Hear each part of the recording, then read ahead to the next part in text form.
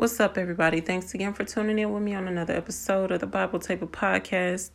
I know it's been a little minute since the last episode, but once the Lord puts it on my heart, it's time for me to share it. So we're going to open this up just like we do any other time. We're going to open it up with a prayer. Dear Lord, thank you for the opportunity for us to be here. I pray for the messenger. I pray for the listener. I pray for your children in these last days. I pray that you prepare us with strength. I pray that you give us strength as bold as a lion to preach your word. I pray that even in the face of death, we fear not. I pray that you give us strength in all that we do in your name. I pray that you order our steps. I pray for my brothers and sisters that are headed to persecution before the rest of us. Lord, we pray that we remember your word in hard times and in good. We pray that you forgive us of our sins and have mercy on our soul. In Jesus' name, amen. So, you guys, today, we're going to be talking about the Holy Spirit. But the bullet point of today is to stop fooling yourselves. Stop fooling yourselves. The Holy Spirit fills us. Whenever we have the Holy Spirit, it allows us to live boldly and to not live in fear. Whether it's persecution, death, the Holy Spirit gives us strength and confidence. We're able to live boldly. We're able to share the gospel boldly. Live without a care in the world of what could happen to us as long as we're doing the will of God. The Bible tells us that the righteous are as bold as lions. In 2 Corinthians 5:17, the Bible tells us that when we have the Holy Spirit, when we have Christ, we are a new creation. The old is no more. Behold, all things have become anew. So in the reason we're discussing this is because there are a lot of people that profess to be Christians, but they don't live anything like it. You ask them a simple question, they probably couldn't even answer it. Just a simple, what does it mean to repent? They probably couldn't even tell you. If you're new to the faith, that's different, though. You're learning, you're growing in the word. That's different.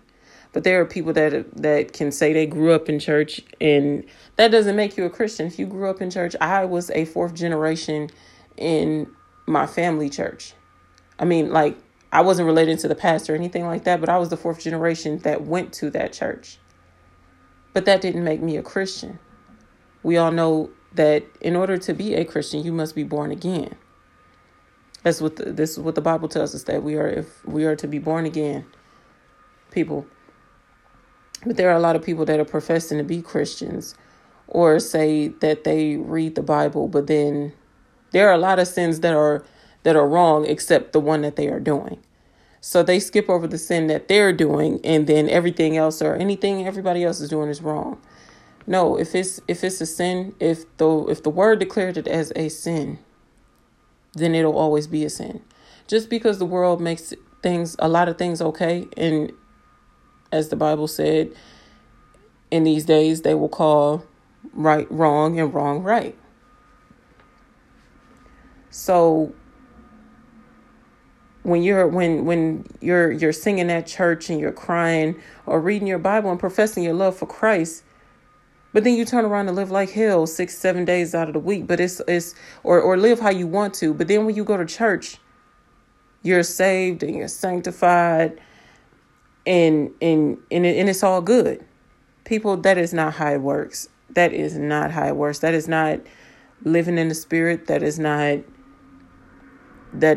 how it goes. That is not what it's like to be a Christian. And those are the people that are talking down to other people or confusing other people that are not saved.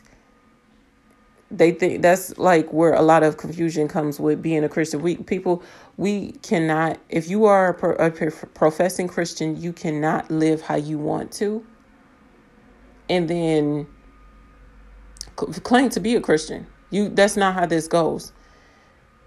If you don't love the Lord, it's going to show. If you don't love the word, if you don't love the Lord, you won't keep his words. So many people, they can believe they can do what they want to do, and it just doesn't work that way. But the Bible says in Galatians 5:24, and those who are Christ have crucified the flesh with its passions and desires. On the 25, it says, if we live in the Spirit, let us also walk in the Spirit. So the Holy Spirit ain't going to have you in no club on Saturday. The Holy Spirit ain't going to be with you rolling up no blunt. The Holy Spirit is not giving you commands to have sex outside of marriage. The Holy Spirit is not commanding you to go against the word. That is man's desires. That is not of God. Now, that's not to say that none of us will never sin. But to live in sin, that's a completely different thing. As we've discussed before in other episodes. And the Bible also says in Matthew 16:24, Jesus said, if anyone desires to come after me, let him deny himself and take upon his cross and follow me. So, ladies and gentlemen, if you have the Holy Spirit and you're still living the exact same way you were before you got the Holy Spirit, stop fooling yourself. Stop fooling yourself. That's not to say you will never mess up, but to be the exact same way, like to go to church and sing in the choir and cry or whatever it may be on those lines, but then to turn around and go right back to living in the exact same sins that the Holy Spirit will guide you out of.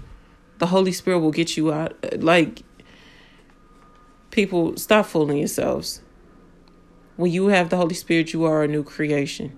The old is no more. The old is passed away. And that's such a beautiful thing because it's a free gift. The Holy Spirit is such a powerful thing. And we need it. We need it to go to heaven. Jesus said,